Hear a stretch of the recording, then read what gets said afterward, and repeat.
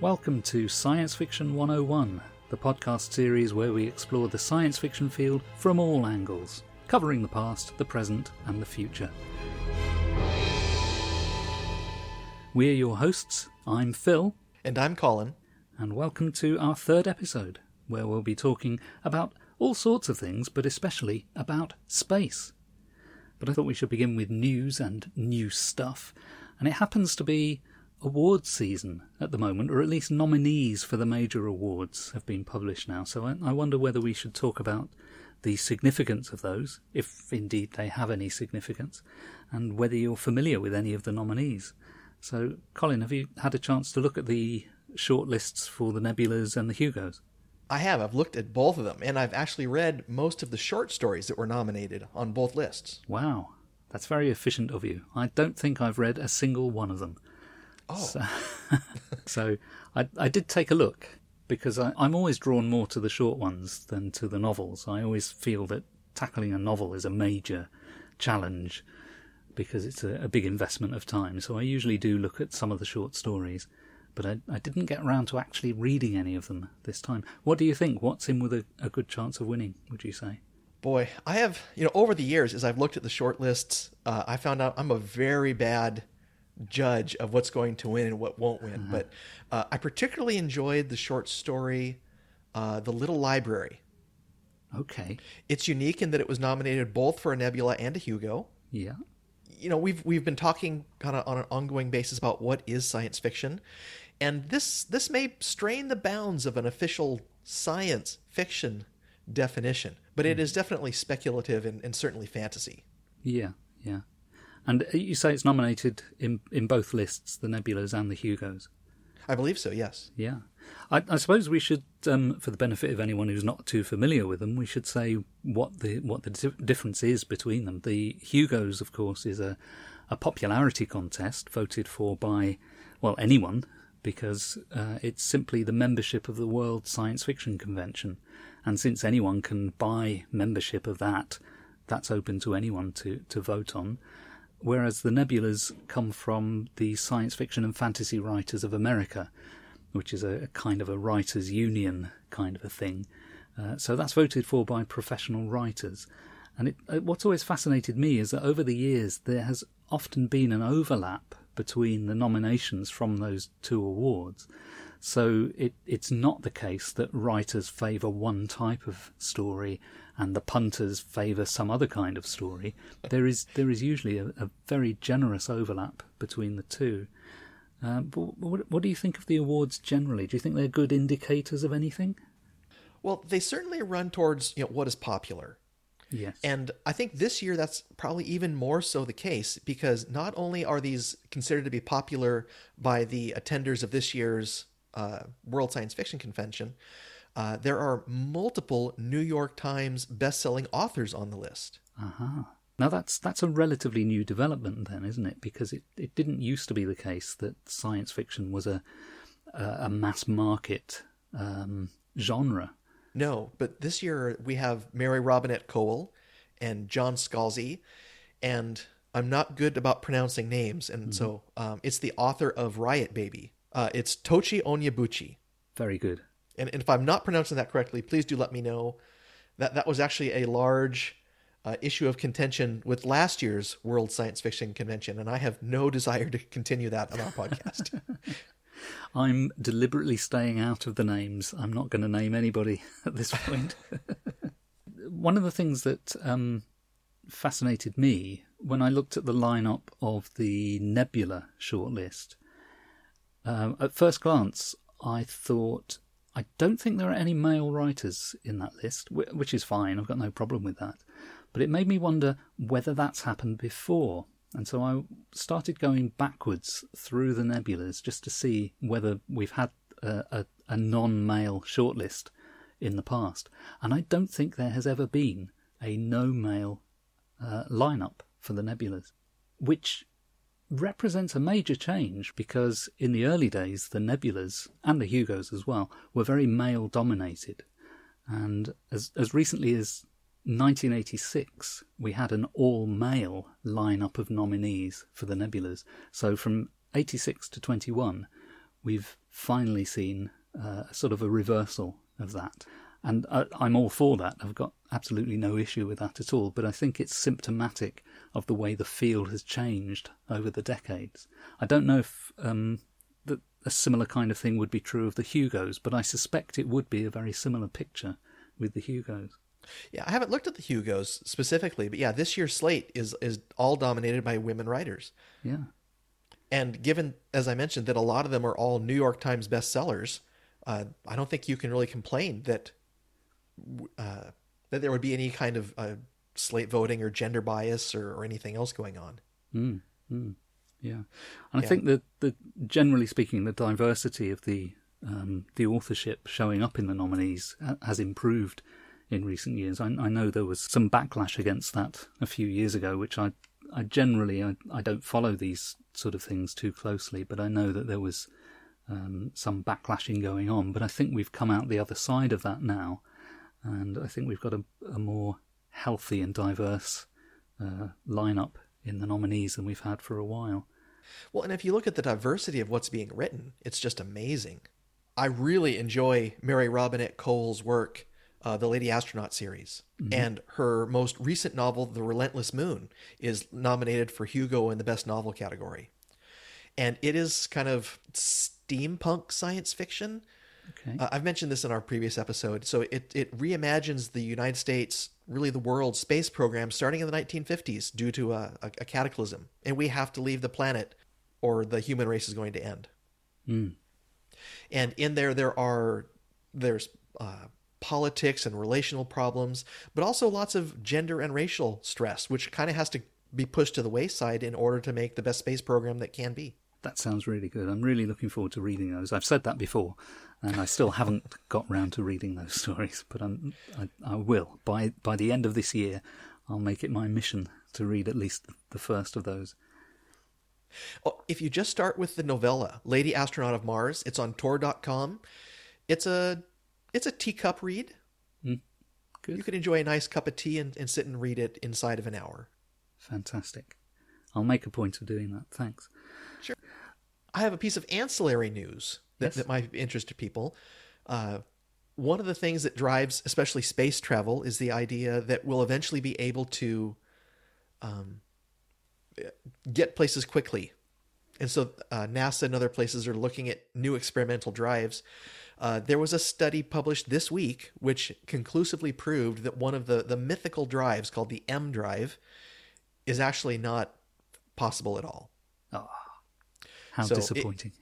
It was a reactionless drive that did not use matter, but just used microwave energy. Mm-hmm. So there was a lot of hope for it, but yeah, it turns out that science still rules over science fiction, at least in our world. I love stories like that because they reveal the scientific process at work. A couple of decades ago, there was a kerfuffle over cold fusion. Do you remember that? People yes. saying, yeah, we can do fusion at room temperature. Now, it turned out to be wrong. The finding out that it's wrong was just science doing what science does. You know, somebody makes a claim, other people go and test it, and they can't reproduce the results. So then they start testing to figure out why the results weren't reproducible. So I always find this quite fascinating, but it's disappointing, isn't it? Because we need to get to that science fictional future where we can leave the solar system quickly. Yeah, or at least reduce the travel time between the planets, or not have to worry about refueling satellites every several years in order to keep them in orbit, and all kinds of things. Yeah. Now, it so happens this week is the 60th anniversary of Yuri Gagarin's first flight. So humans have been in space now for 60 years. And I was quite shocked to learn that it is 40 years since the first space shuttle flew. Now, I knew that it was. If you'd asked me what year did the first space shuttle fly, I would have said 1981. But what I hadn't mentally figured out is that that's 40 years ago. In a way, we've come a long way, but in another way, for 40 years, we haven't left low Earth orbit. No, we went to the moon, and then I think things slowed down. And I've often, well, especially this week, when we're trying to figure out why. And of course, it's a combination of factors. There's a little bit of science in there, but it's mostly politics. It's mostly global finance and all sorts of things, which we should probably talk about another day rather than today. Thinking about the awards and so on, obviously both you and I pick up on these things probably through social media, but I thought it might be also worth mentioning information sources that we find useful overall for finding information about science fiction. So I don't know if you have any particular favourites. I make quite a big use of ISFDB, the Internet Speculative Fiction Database, which is, I always say to people, is a bit like IMDb, but for science fiction. Mm-hmm. It's simply a colossal database of novels, short stories, author information, magazine information. So if ever you want to know who wrote a particular thing, or what else that person wrote, or where you can find a particular story, or how many editions of a particular book there have been, all of that can be found on ISFDB. And I believe, although I've never done this, I believe you can download the entire database. So you can run it locally on your computer and do all sorts of searches of your own, which makes it an amazing resource, really. Do you use ISFDB very much? Oh, when we're trying to find the source work for adaptations, we're always going over to ISFDB and saying, okay, when was a short story published? And does it happen to be in something that our library might have? So we're always cross-indexing back and forth between the two. Yeah. I find it's a great way of locating something, because with short stories, as you say, they're usually published more than once. They'll be in maybe a magazine originally, they'll be in an author collection, they'll be in an anthology, maybe another anthology. So it gives you multiple pathways to search for a copy of the story that you're looking for. Another resource that I've used an awful lot is the Science Fiction Encyclopedia, which is simply sfencyclopedia.com. And that, I made some notes about this, actually, because it's something that's grown vastly over the years. The Science Fiction Encyclopedia originally was a printed encyclopedia, back in the day, back in the 1970s. Mm-hmm. And then there was a second edition in the 90s. And actually, I wrote half an article for the 1990s edition. And there's still about 50 or 100 words that I wrote in the current version of the Science Fiction Encyclopedia. But the thing with encyclopedias, they do get revised over time. It moved online at some point, I think in the early 2000s, and it's grown enormously. The first print edition had 3,600 entries. The current online edition of the encyclopedia has 18,500 entries, and it's growing constantly. So it's an amazing resource.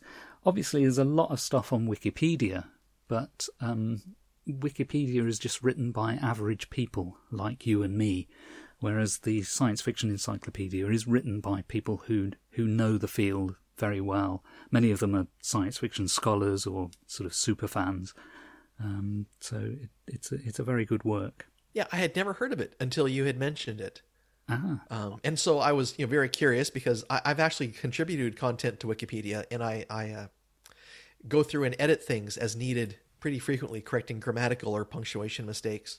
Mm.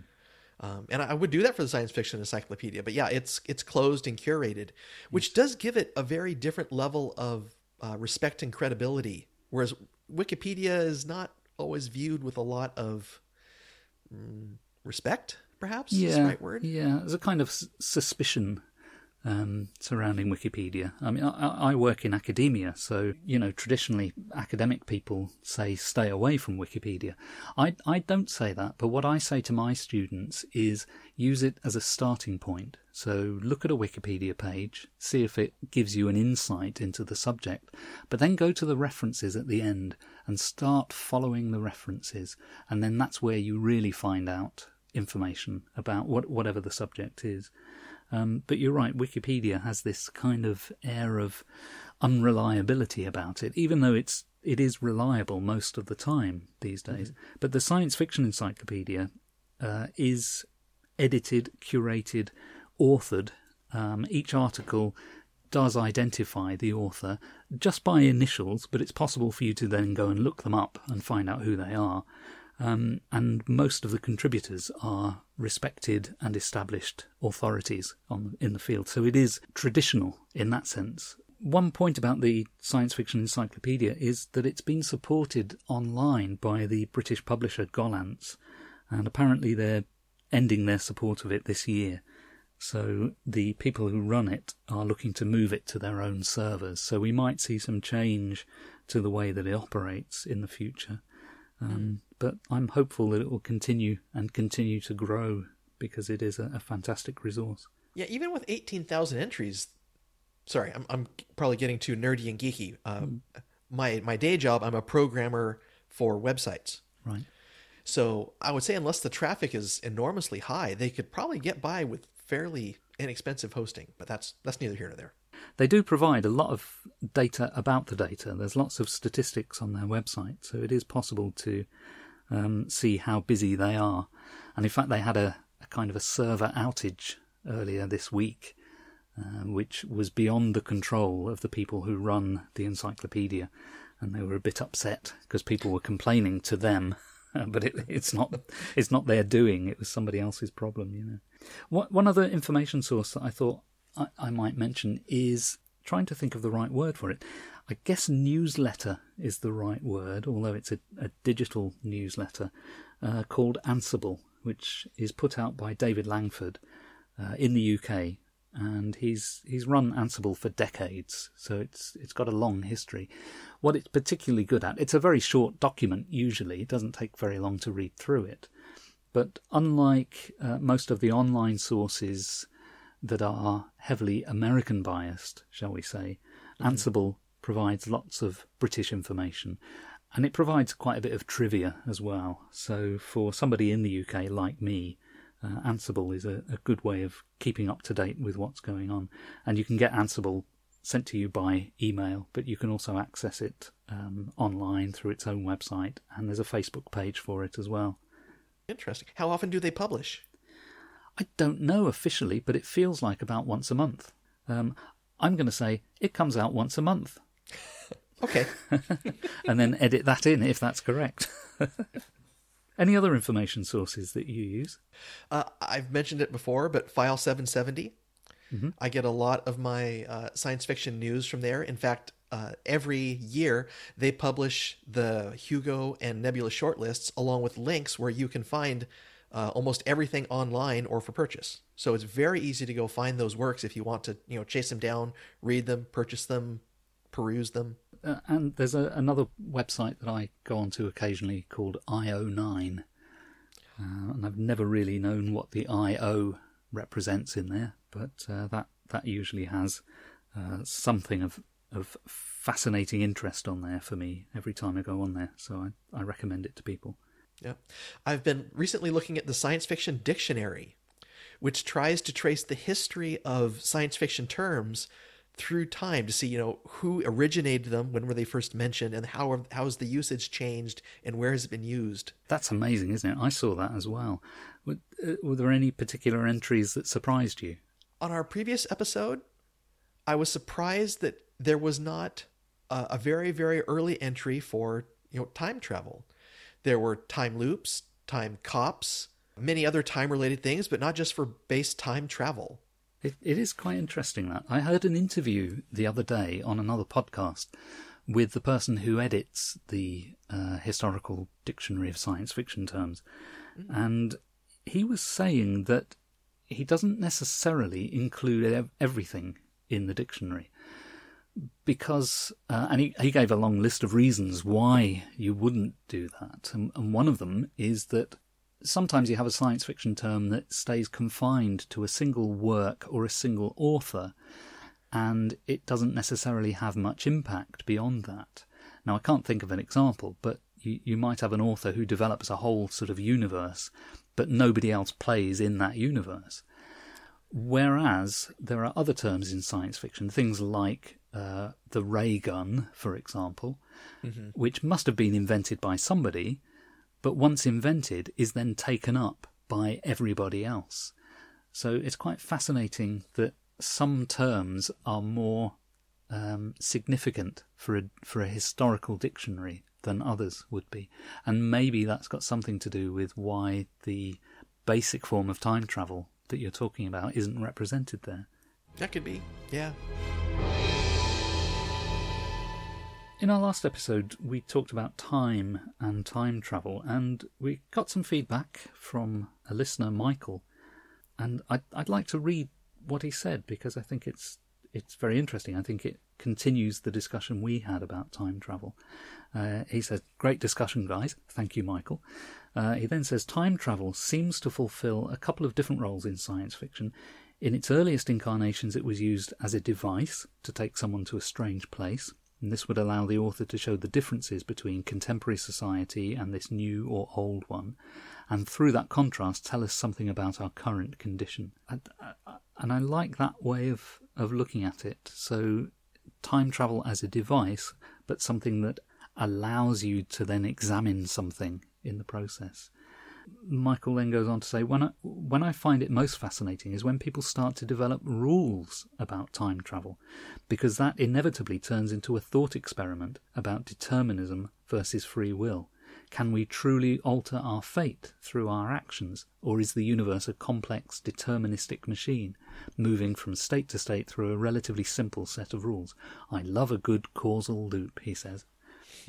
So again, fascinating observation, which I think is spot on about the appeal of science fiction. It allows you to examine issues like determinism versus free will, which otherwise, if we weren't doing it in science fiction, we might have to do it in a dry philosophical text or even a religious text or something like that. And it's very difficult to imagine other forms of storytelling that could examine that.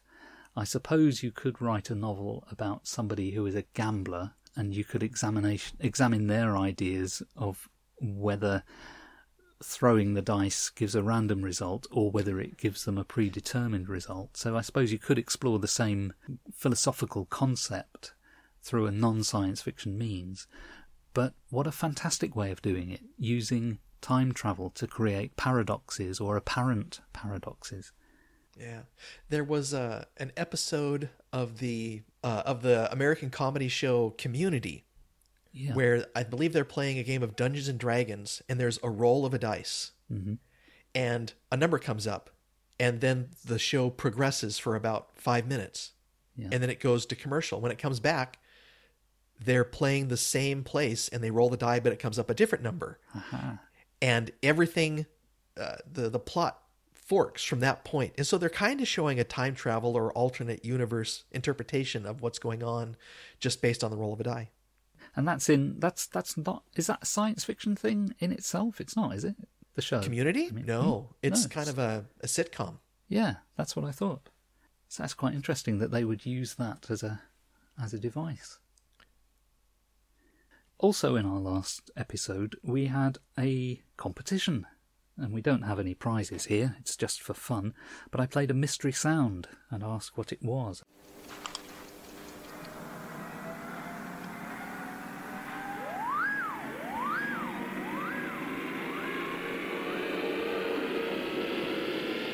And we had a couple of guesses come in. One guess was that it was the machine from the film This Island Earth. It's a machine called an interocitor. And that's not the correct answer, but I can see why you might think that that was the interocitor, because this is what an interocitor sounds like.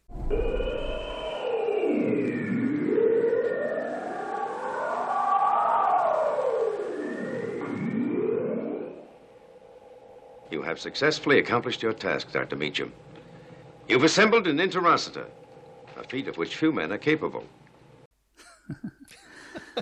That was a good movie. It was adapted from a book. It was. It's an odd movie, isn't it? It's got people with very tall foreheads. Yes. So it's not an interocitor, but they do sound a little bit similar. But I will reveal the answer. I'll play the original sound again, but I'll let it play on a little bit so you get a bit more context for the sound. So here it is.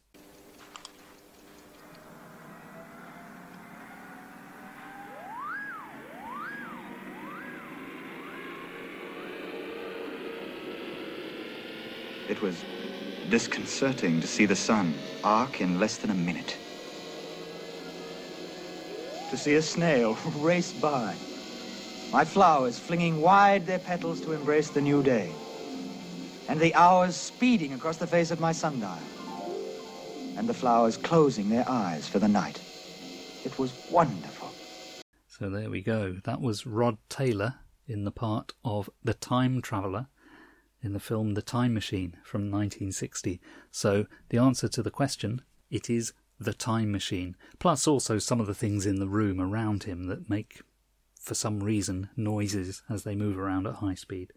So congratulations to, once again, Michael for guessing the Time Machine. I have another mystery sound.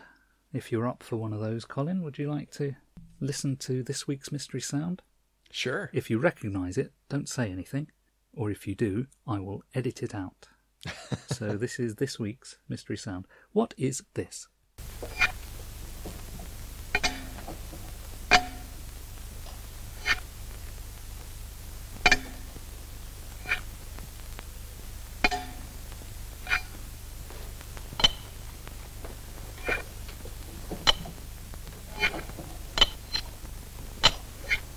Okay, if you think you know what that is, you can leave a comment on our blog, which is 101sf.blogspot.com, or you can find us on Facebook and simply post a comment on there, where you can also give us a like, by the way.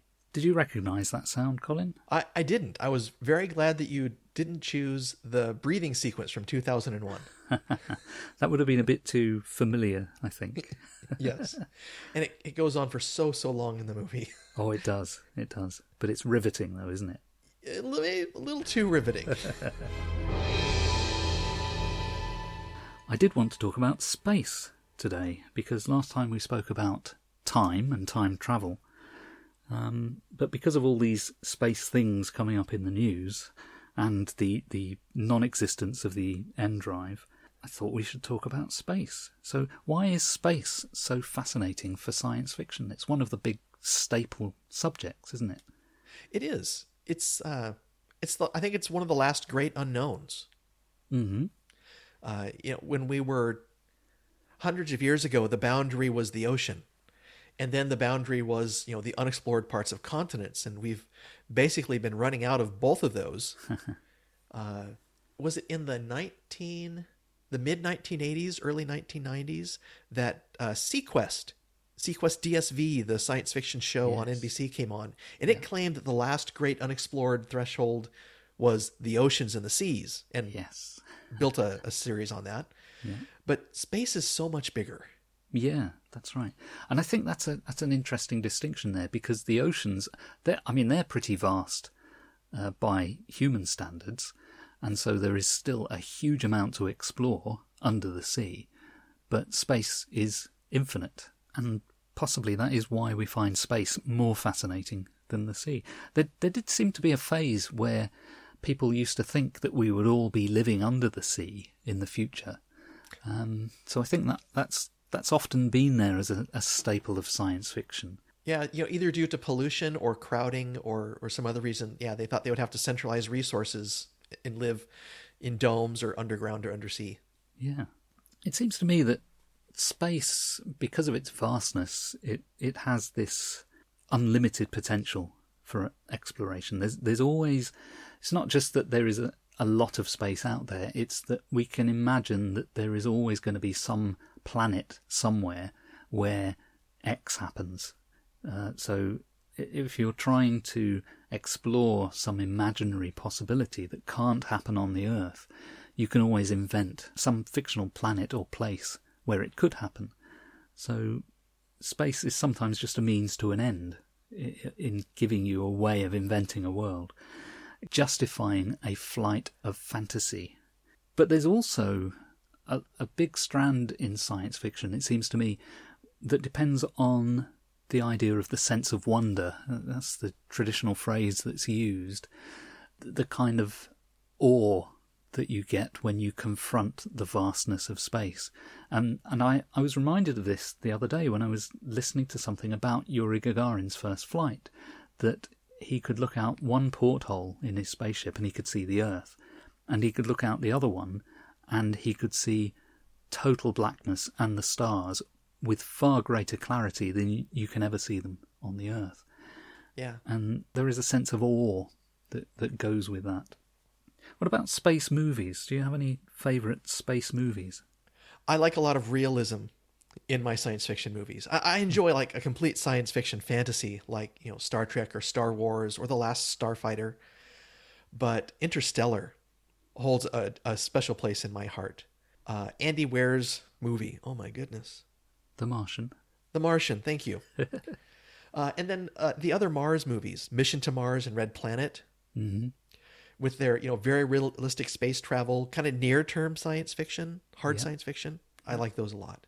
I fully confess to being a space geek, so not just in science fiction terms, but I'm fascinated by the real space race and the history of space exploration, Apollo missions, all of that sort of stuff. And I'll quite happily read books and watch documentaries about space till the cows come home. You know, it's just something that fascinates me.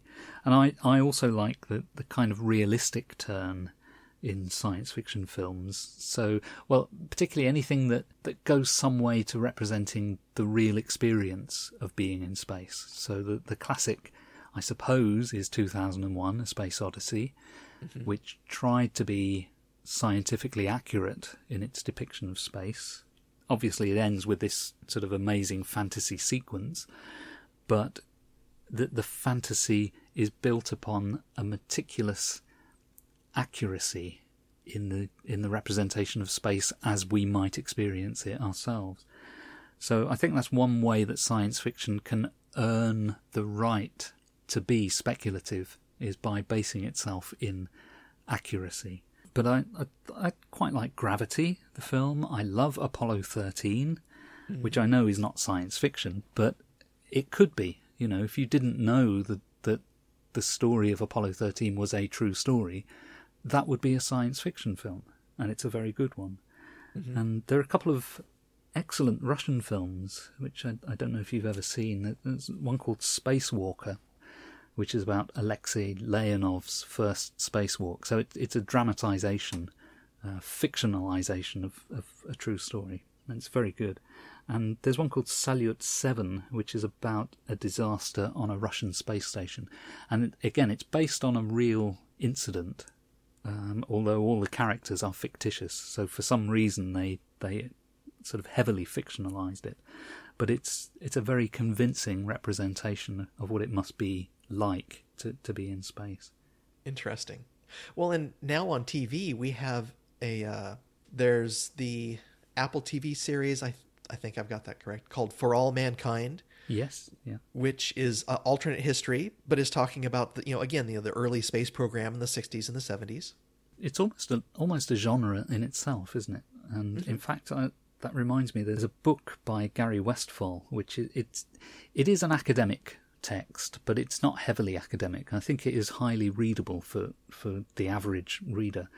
There's a book called The Spacesuit Film: A History, 1918 to 1969, and I highly recommend it. Before I read that book, I hadn't really thought of space films as being a genre unto themselves, but having read that book, and he doesn't call them space films, he calls them spacesuit films, because there is this kind of running tradition that goes back to at least Destination Moon in 1950, and probably goes back even earlier than that.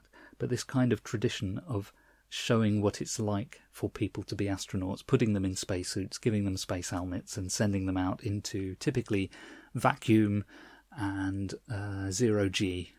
Those are the sort of the recurring motifs. But Gary Westfall's book's fantastic. A friend of mine was part of NASA's Teacher Ambassador program, and she's a big science fan. She had one of the collector's editions of Apollo 13 that came with a making-of documentary. Oh, yeah. And I remember this sequence that Ron Howard talked about, where he was showing parts of the film, and he knew the filming location for every shot. He would say, oh, this one we shot in the C-130, so that's actual zero gravity. But this next shot from another angle, the actor is sitting on a plank balanced on a bucket with other people on the other side bouncing it up and down. And his attention to detail was it was incredible. I really love that film. Every time I'd stumble across it on TV, I get drawn into it again, even though I know the ending. You know, people say, you know they're going to survive in the end, but that's not the point. It's the experience. It's being there with them on the journey that makes it so fun. Yeah, that's the process. Yeah, exactly. Yeah. I quite like stories where people are trying to establish a colony on another world, that kind of thing. I guess it's the kind of pioneering element of those stories that I like. So I'm not that interested in stories that show people living a normal life on another world, but if people are going there for the first time and then facing the difficulties of, you know, building a shelter, building a colony, I quite like those. There's a novel by Fred Pohl called Gem, which is sort of about that. The Martian Chronicles by Bradbury is about that, in part. And I also quite like early works of science fiction as well. So H.G. Wells sending people to the moon by using anti-gravity, and Jules Verne sending people to the moon in a gigantic bullet. It doesn't really matter what the technology is. It's seeing the challenge of how that particular technology is used. Yeah, the technology kind of sets the tone, and then the story is what happens all around it. Yeah. Right, now it's time to go quickly through the past, the present, and the future. So, the past. One of our regular features is to talk about old science fiction. Well, we've done a bit of that anyway through the episode, but generally speaking, classics that maybe need a wider audience and that kind of thing. So, Colin, do you have any recommendations of past science fiction that we haven't already mentioned? I recently picked up a copy of Arthur Clarke's Prelude to Space. Okay, is that a short story collection? No, it's a novel. Ah. And it was written in the 1950s, and it was seen as being very prophetic about the upcoming space program, because it was written decades before an actual space program and a landing on the moon. And there were a lot of things that were kind of... The technology was way, way off. But the drive and the motivation of the people in the program, you know, it wasn't just technological achievement. It wasn't just... the drive to be there first. There was there was a spiritual component to it. Right. Yeah. And he nailed it. I haven't finished it yet. I'm still reading it, but I really enjoy it. Obviously, Arthur C. Clarke is a British author. One of the few, I said this about John Wyndham as well, but one of the few British authors to have made a healthy living writing for the American pulp market back in the day. And then obviously he was also a scientist and invented the geostationary satellite, which is quite an achievement. Yeah. Arthur C. Clarke wrote a number of other science fiction books. We talked about 2001, A Space Odyssey, which was developed as the movie was being developed. Yeah. And then Rendezvous with Rama. Yes. That's a great series about being in space. Yeah, and that's another one of those that depends on the sense of wonder, because it's this colossal machine that turns up, kind of an abandoned machine, isn't it? Almost planet-sized, if I remember. And I'm just trying to think what they call those. Big dumb objects is, I think, the term that I don't know when that was coined, but Rama was one of the first books to deal with a big dumb object. So it's just this colossal machine, but nobody knows who built it or where it came from. And there's been a whole load of those in science fiction. Yeah, it's almost a trope. Yeah. I've got a couple of recommendations this time. One I was going to use as a recommendation, but I've now decided to recommend avoiding it because it didn't turn out to be as good as I thought it was going to be. And I was quite sad, really. It's a novel called The Big Jump by Lee Brackett. and it's from the 1950s. Now, Leigh Brackett was a big author back in the day. She was a very successful science fiction writer, fantasy writer. She was also a highly successful screenwriter. She wrote The Big Sleep for the screen. She also wrote the first version of the script for The Empire Strikes Back, the second Star Wars film. So a very big name. And she wrote a number of novels. I've read a few of them, and there's one that sat on my shelf for probably 30 years, and I haven't read it, or at least I've started it but never finished it. So I thought I'd give it a go. It's called The Big Jump. And the premise is that people have made the first big leap to leaving our solar system, and they've reached Barnard's star, which is one of the closest stars. But something mysterious has happened as part of that journey. And the book starts off quite well, but after about 30 pages or so, it seemed so very dated. It was full of fistfights and soap operatics, and I was really very disappointed in it. I was hoping that it would hold up, but it's one of the few books from the 50s that I've gone back to and discovered, no, this doesn't really work. It's just not good. About the only thing that was really interesting in it was the way the space rockets were being built in the background of the story. So there was mention of shipyards. So you kind of get this mental image of a shipyard as it would be to us on Earth now, i.e. big metal hulking vessels being constructed. I think back in the 40s, science fiction did see spaceships as being just like ships that would go out into space. So whether they be like submarines or like ocean liners. Whereas now, because we've had the real space age, I think we see spaceships as being rather different from that. So unfortunately, I don't recommend The Big Jump, but having invested time in reading it, I thought I'd at least mention it. But I will give one recommendation of a book which does hold up, and which is to do with space, and that's Fred Pohl's book, Man Plus. And the premise of this is we want to colonize Mars, and obviously we're not compatible with Mars, so there's a couple of things we could do. We could go and live in a hermetically sealed bubble, which wouldn't be much fun. Why would you bother going all the way to Mars just to do that?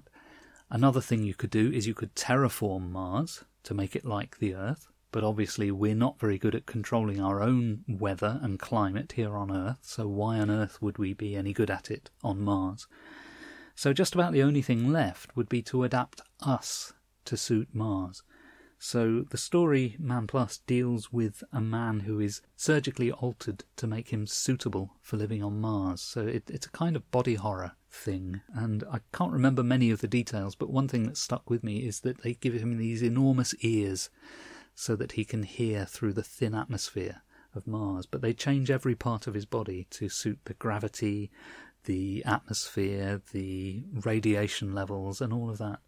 So it's a fascinating inversion of what we normally think of in terms of colonising a planet. And that was written in 1976. And the last time I read it, which was probably about 4 years ago, it still worked remarkably well. So I recommend that. Man Plus by Fred Pohl. Now, that's interesting. A couple of years ago, I watched a movie on Netflix. I didn't think it was particularly good, but it describes exactly that process, except trying to colonize Europa. Ah. I hadn't realized that someone had written a book similar to that. That's interesting. Interesting to know whether there is any influence of one on the other. It might just be pure coincidence, of course. Mm.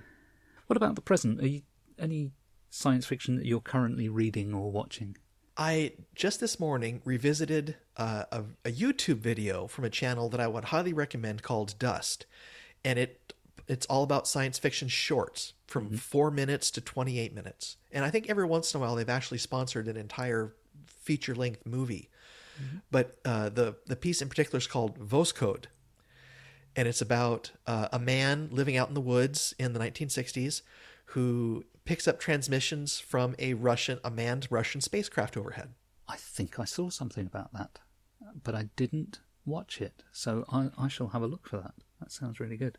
I have looked at things on Dust before. My day job is teaching filmmaking, and in order to teach people to make films, the easiest thing to do is to immerse them in short films, because they're always very familiar with feature films, it's very difficult to learn through making feature films because they take so long to make. So instead we make short films, and so therefore I'm always showing students examples of good short films. So Dust is one of the channels that I turn to. So that's good. I have a current recommendation, which is a book which I've just finished reading. It came out just this year, so it's a very new book by a Canadian author, and I'm going to mangle the pronunciation here. I said I wasn't going to do names, but I've got to do this one. Sylvain Neuvel, and it's called A History of What Comes Next. And the premise of the book is, in a way, it's similar to a Robert J. Sawyer book that I mentioned a few weeks ago, which takes us through some real historical events, but then extrapolates them in a science fictional way. What this book does, A History of What Comes Next, it takes the real events surrounding Wernher von Braun and the creation of the V2 rocket and the American space program, and Korolev, the Russian grand designer who led the Russian space program through the 1950s and 1960s and beyond. Takes those real events and presents them in a very realistic way, but also runs a story thread that runs right the way through, which is about these, I'm going to call them aliens, but I don't know if they are aliens yet, but there are these characters who have existed through 100 generations on Earth, who seem to be very concerned about our climate change, and they seem to be very concerned about facilitating humans leaving the planet. Now, we don't know why, because that's not clear in this book. It's the first of a series, so presumably it becomes clear later on. But what's fascinating is that you've got these creatures. They are humans, but they're all female, and each one is genetically identical to her mother. And there's been a long chain of these back through, as I say, 100 generations. The fathers are always humans from Earth, but all the father does is trigger the existence of an embryo, but no genetic material passes across.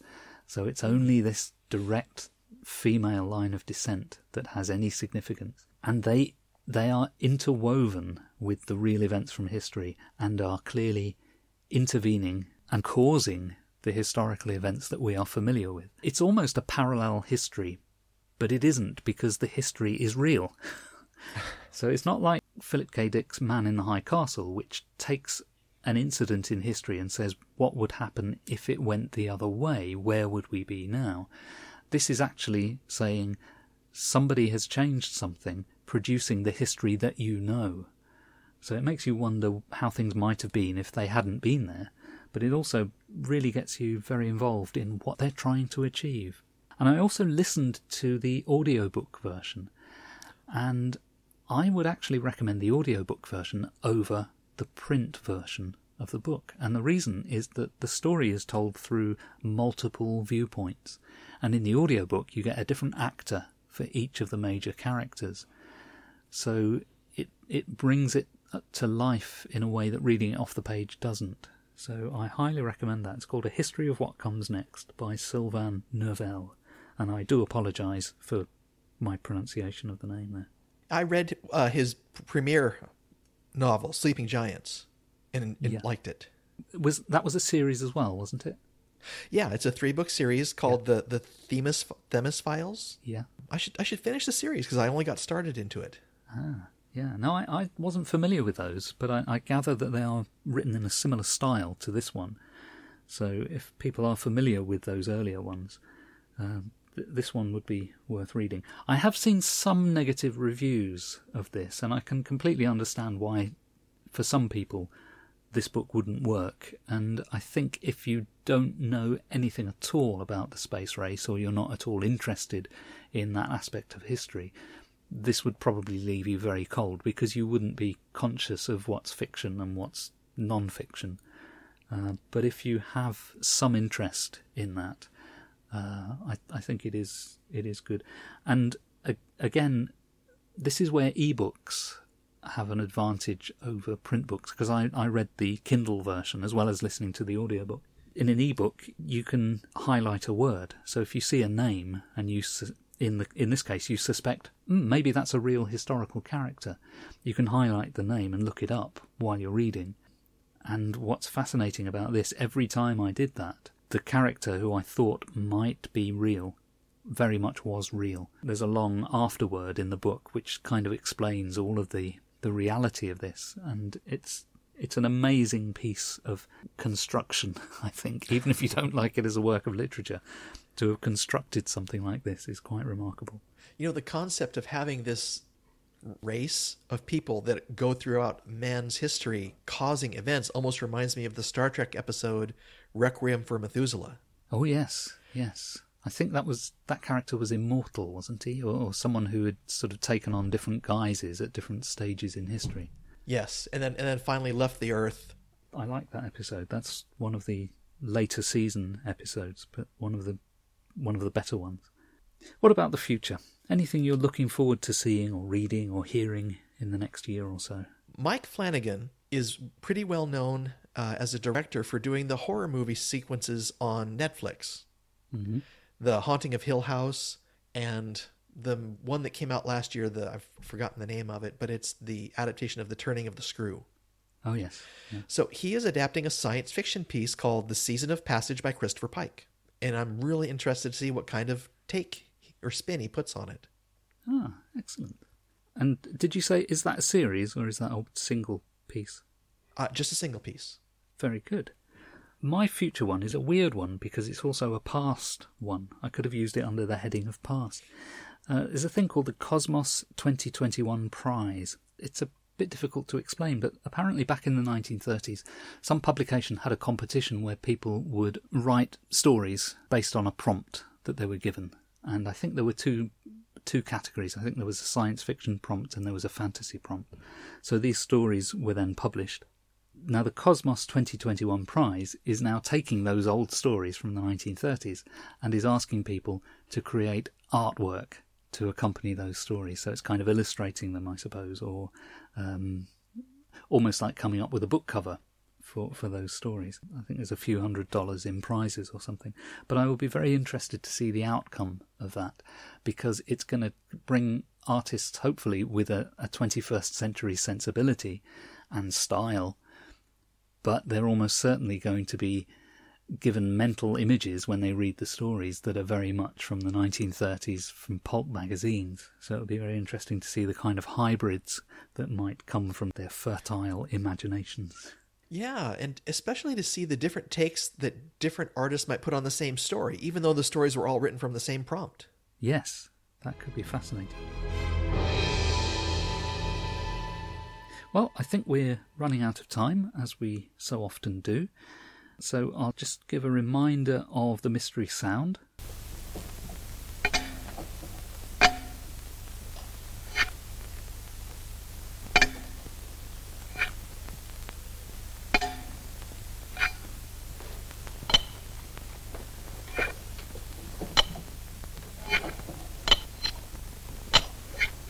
If you want to have a guess at the Mystery Sound, go to our website 101sf.blogspot.com and post a comment, or search for us on Facebook and post a comment on there.